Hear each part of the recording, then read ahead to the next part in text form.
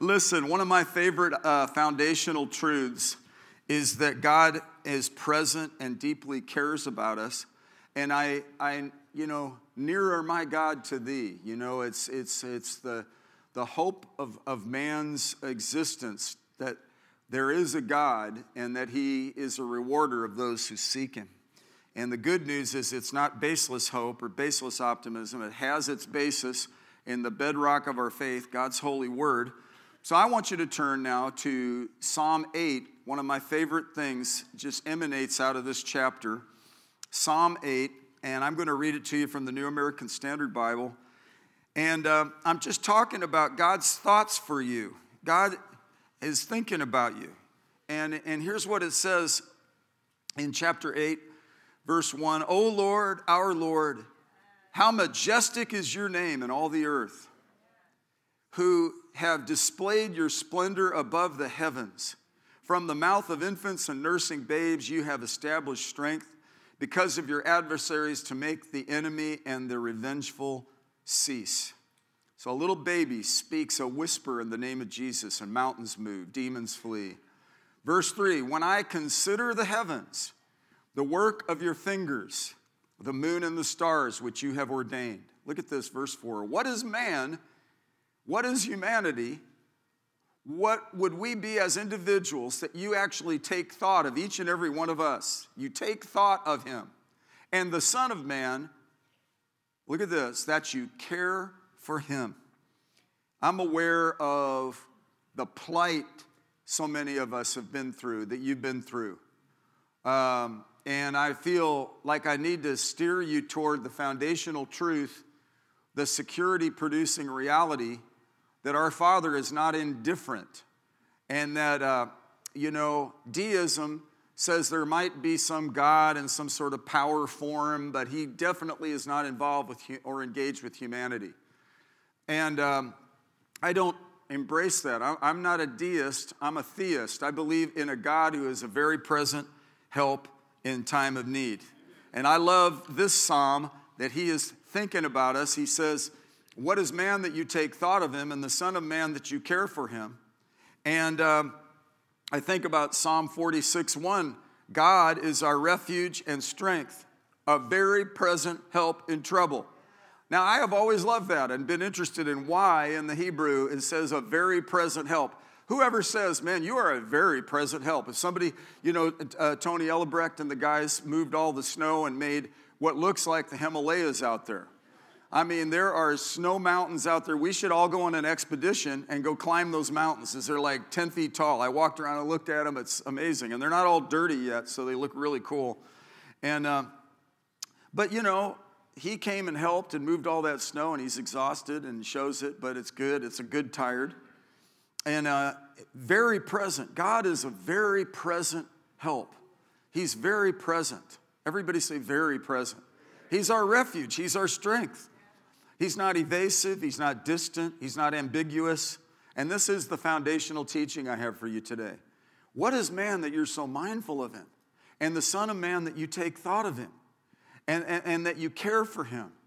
You've made him a little lower than God and have crowned him with glory and majesty. We're the crown and glory of God's creation, the Bible teaches. No, we're not the top of the animal heap or some mammal with an opposable thumb that just accidentally happened. We're fearfully and wonderfully made. We're made in God's image. I don't embrace, not only am I not a deist, I'm also not a theorist in evolution. I believe God created the heavens and the earth and that he's a rewarder of those who seek him.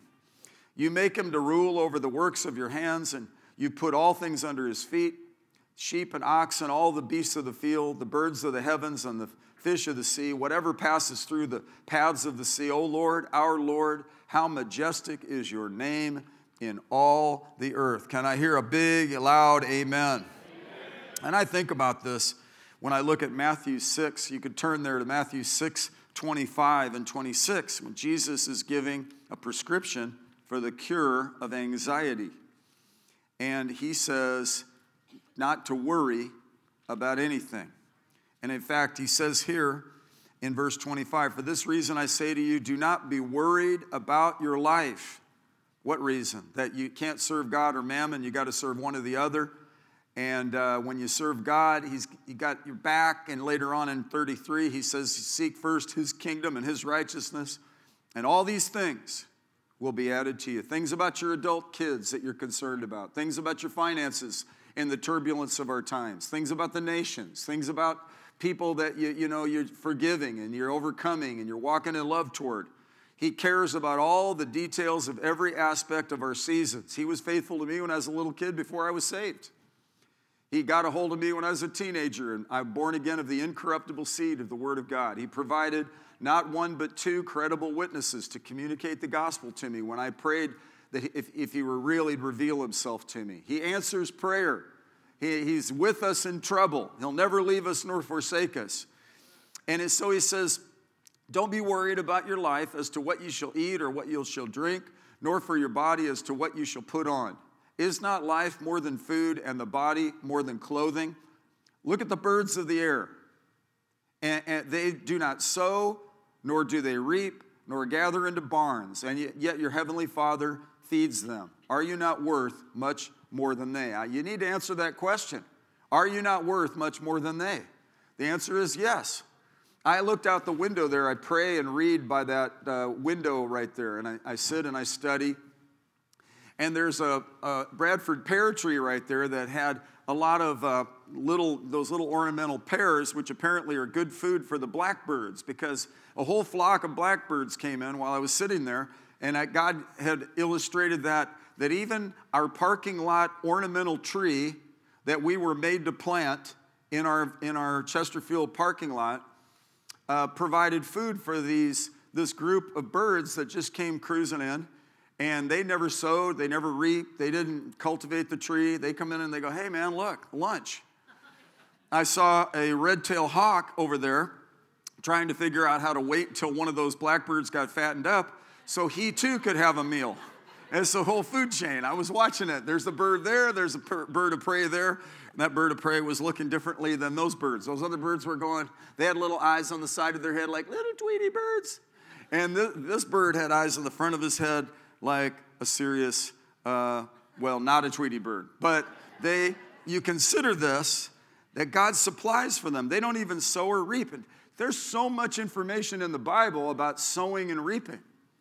If we sow to the Spirit, we reap life everlasting. We sow to the flesh. We all know the harshness of the degradation it creates. Well, then also, as a man sows, so shall he reap in terms of giving and serving and prayer and those kinds of things. You reap what you sow. And yet these birds don't even reap and sow. They don't even cooperate with that fundamental law, and yet your heavenly Father feeds them. Meaning, it shows how lavish God's grace and mercy is.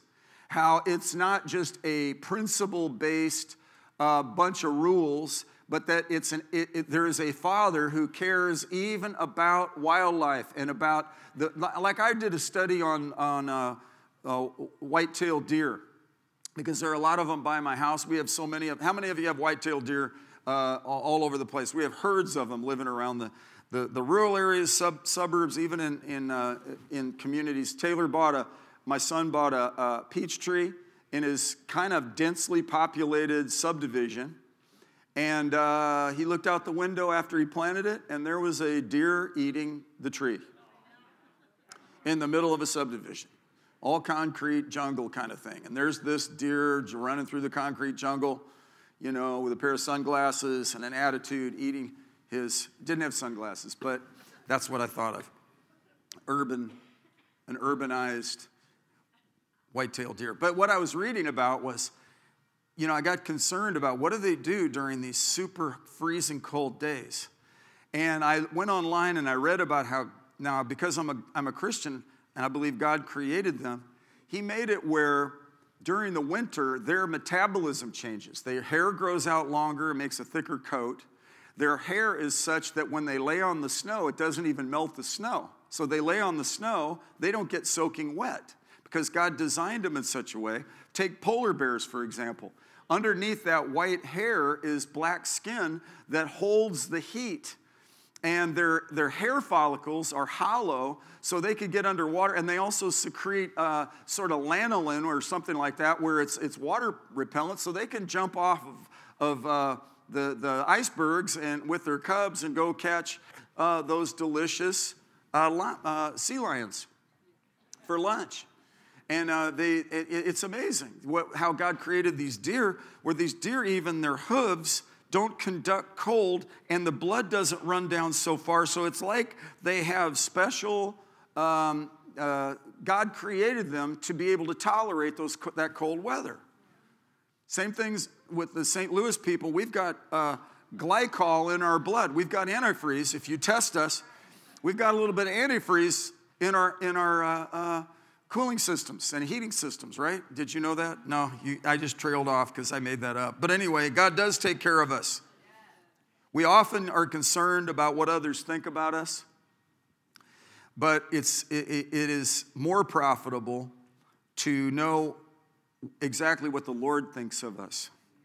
We're assured in this text that his thoughts are toward us.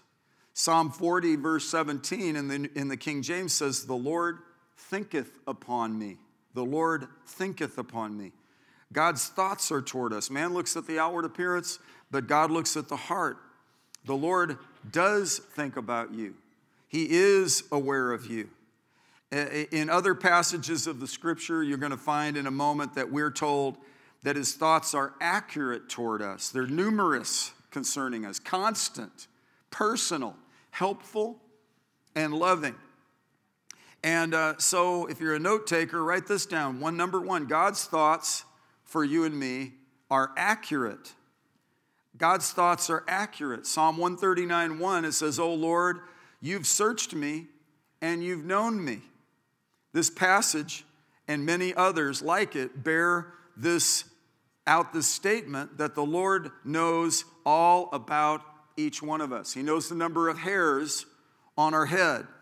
He knows our destiny. He has plans for welfare and not calamity to give us a future and a hope. If you and I, we keep seeking first his kingdom every day, get up and it's not about me, it's about you, Jesus. Help me with my attitude, Jesus. Do a mid-course correction on me day by day. Keep me on track. I'm your disciple. Train me and teach me in the way I should go. Show me the work I'm to do.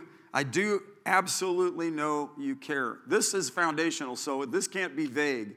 So you have to understand, he knows you're down sitting. He knows you're uprising. Our thoughts and desires and attitudes, even the unspoken words of our tongue, he's thoroughly acquainted with all of our ways. In fact, whenever I pray, I say, God, you know everything about me. You know my heart. You know the good stuff, the bad stuff. I just thank you that you include me in your purposes, and I just receive your grace. And I just thank you, God, based on Isaiah 55. Your thoughts are higher than my thoughts. Your ways are higher than my ways. But what is man that you're so mindful of him? And the Son of Man that you take thought of him. This is not fueling our self-centeredness and narcissism as a people group. This underscores that we have a loving Heavenly Father that has our best interest at heart. He didn't spare his own Son, but he freely gave him up for us all. How will he not also with him freely give us all things? He's the one that protected you and got you to this point. He's the one that was there coaching you through the hard rigors and times of difficulty in your marriage. He's the one that walked you through the job insecurities and got you back into a role in your seasons.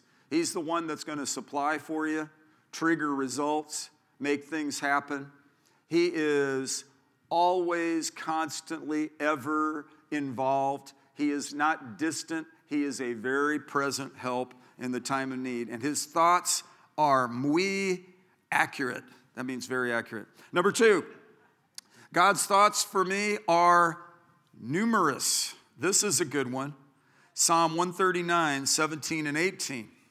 Psalm 139 is a beautiful psalm.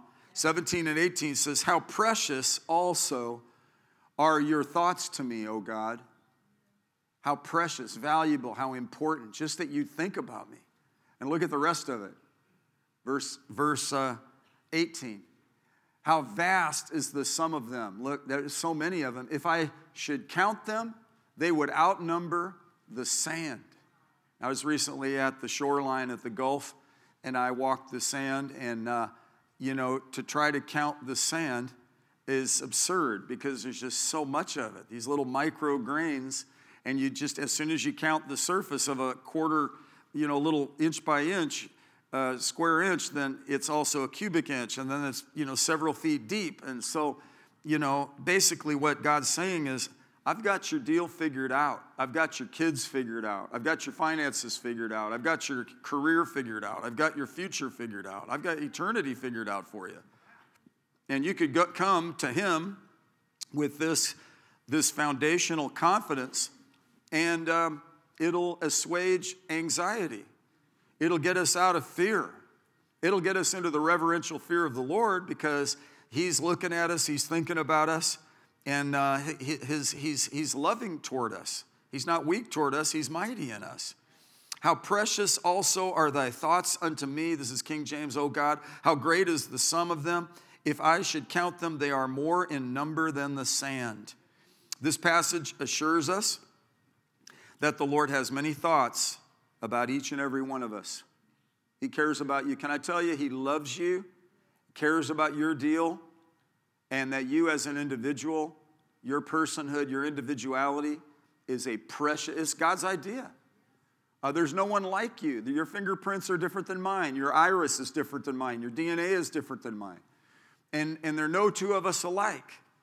And God must really, really like variety because look what he's done.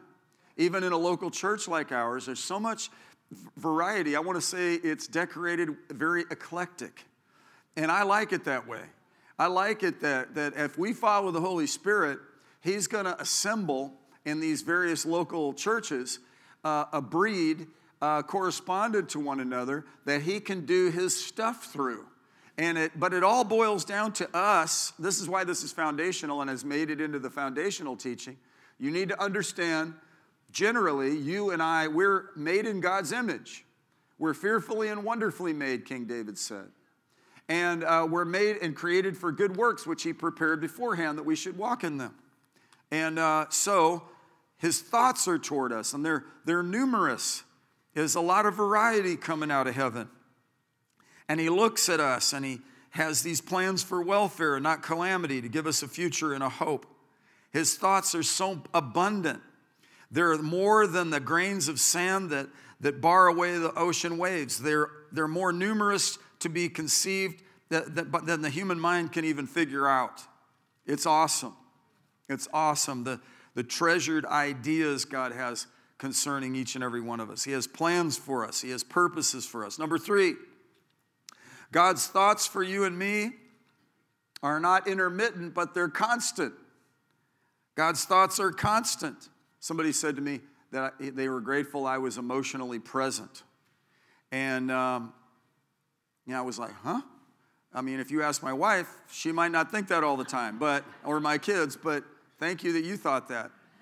But it pales, any of the best of that on the human level, pales in comparison to just how amazing and present God is. He's a very present help in trouble. He's with us in high times. He's with us in hard times, right? And it says in Psalm 139 again in verse 18, when I awake, I am still with you. I am still with you. When I awake, isn't that great? I'm still with you.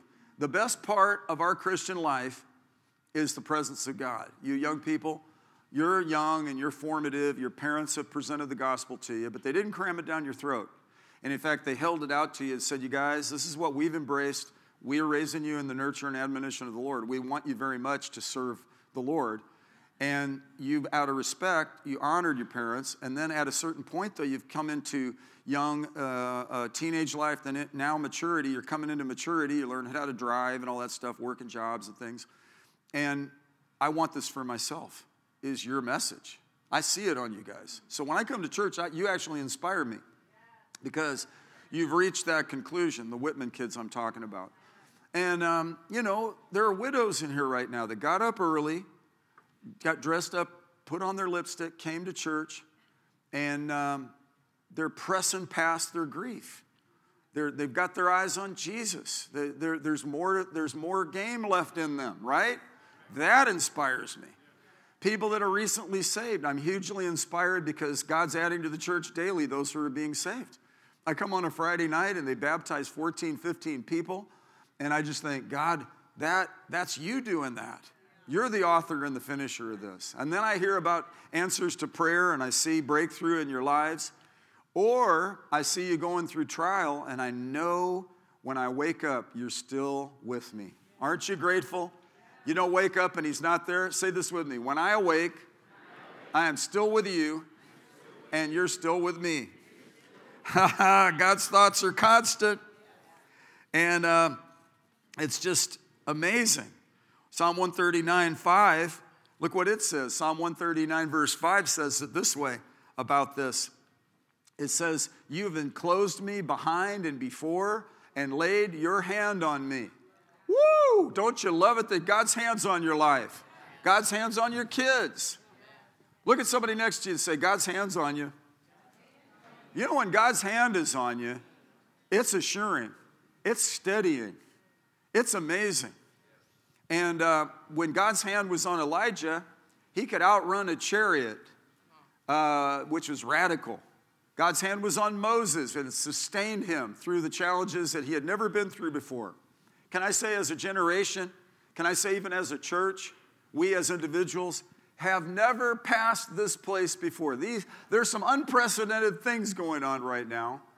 So it's good for us to go to the foundation. Nothing takes God by surprise. I'm preaching to you that his thoughts are toward you. He cares about you. They're constant. They're accurate. They're abundant, right? It's so important to know this because Hebrews 11:6 says, he that comes to God must believe that he is and that he's a rewarder of those who seek him. And, it says, the Lord is for me. I will not fear. What can man do to me? Now listen to this. Psalm 18, verse 6, the Lord is on my side. I will not fear. The Lord is on my side. One time a news person came in and wrote an article about our church. God on their side was the title of the article. I thought, wow, they never even talked to me personally. They just came in and said, God on their side. And that's a good testimony. God is with you. The Lord's blessed you. Look at somebody and say, the Lord's blessed you. Number 4, God's thoughts for us are all for helpfulness. God's thoughts for me are for helpfulness. Psalm 138:8. Look what it says here. I love this verse, quote it all the time. The Lord will accomplish or perfect that which concerns me. Your loving kindness, O Lord, is everlasting. I will cry unto the Most High, unto God that performs all things for me. He's our accomplishing God. He only does wondrous things. You talk about follow through. When he tells us not to lag behind in diligence, he doesn't tell us to do something he's not willing to do. He is faithful to the nth degree. The accurate, numerous, constant thoughts of the Lord are all for the purpose of helping us to reach the end and accomplish the purpose for which we are set apart. Did you know since before you were formed in your mother's womb, God knew you? Did you know God has his hand on your life? Did you know he has your name recorded in heaven as you surrendered your life to him? Did you know you're born again of the incorruptible seed of the Word of God, which lives and abides forever? Did you know that he hears and he answers your prayer? Did you know that when you speak to the mountains, those mountains have to be removed because he's given you authority? Did you know you're anointed with fresh oil today? That this is, in fact, the day the Lord has made. We are going to rejoice and be glad in it. Sorrow does last for the evening. We do go through heartache and trial, but he'll wipe away all of our tears. I just have a burden to tell you that God's thoughts are not your thoughts and his ways are not your ways, declares the Lord. Verse 9 of Isaiah 55, for as the heavens are higher than the earth, and that's what David started out with. Did I consider the moon and the stars, the work of your fingers, what you've made? What is man that you're so mindful of him? God, that you actually love Larry, you love Gene, you love Virgil, you love Ed, and you care about Suzanne, you care about, Tony. God's done such great things for each one of us. when your wife passed and you and your son came and just pressed into God. God's been with you in trouble. He's been with you through hard times, coach.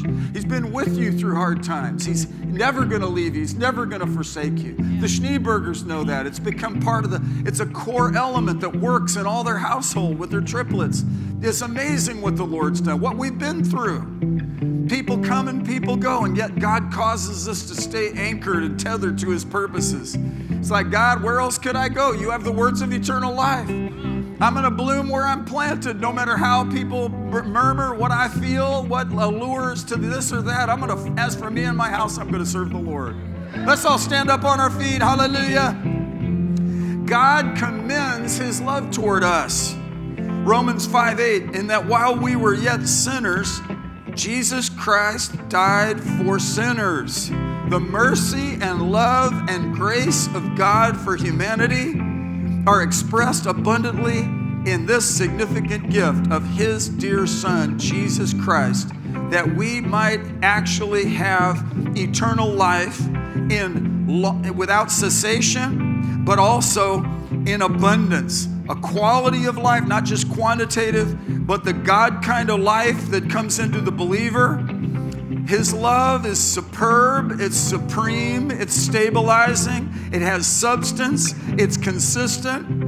And so therefore, our souls rest in this precious foundational truth that God's thoughts are toward us as a Heavenly Father.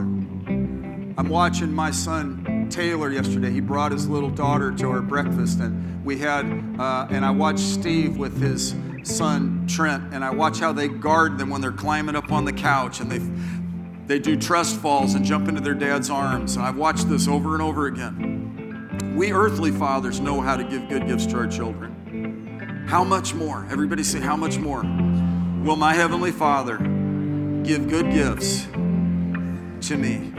Lift up your hands. Say this with me. God's hand is on my life. His thoughts are toward me. Therefore, his purposes shall surely come to pass in my personal life, in my household, around my loved ones, in my church, in the United States of America, in this season we're in. We bind the devil over the nations. We command mountains to be moved. We pray the prayer of faith. We trust you, Lord.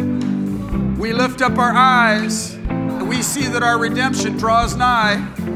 Jesus is soon to come back to a glorious church without spot or blemish. And I trust you, Lord, to include me in all your vital purposes, all the resourcefulness, all the skill levels, all the gifts of the Holy Spirit flourishing in my case. My God is going to see me through all the way to the end, because we're trading our sorrow. We're laying it down in the name of the Lord. Lord, yes, Lord, yes.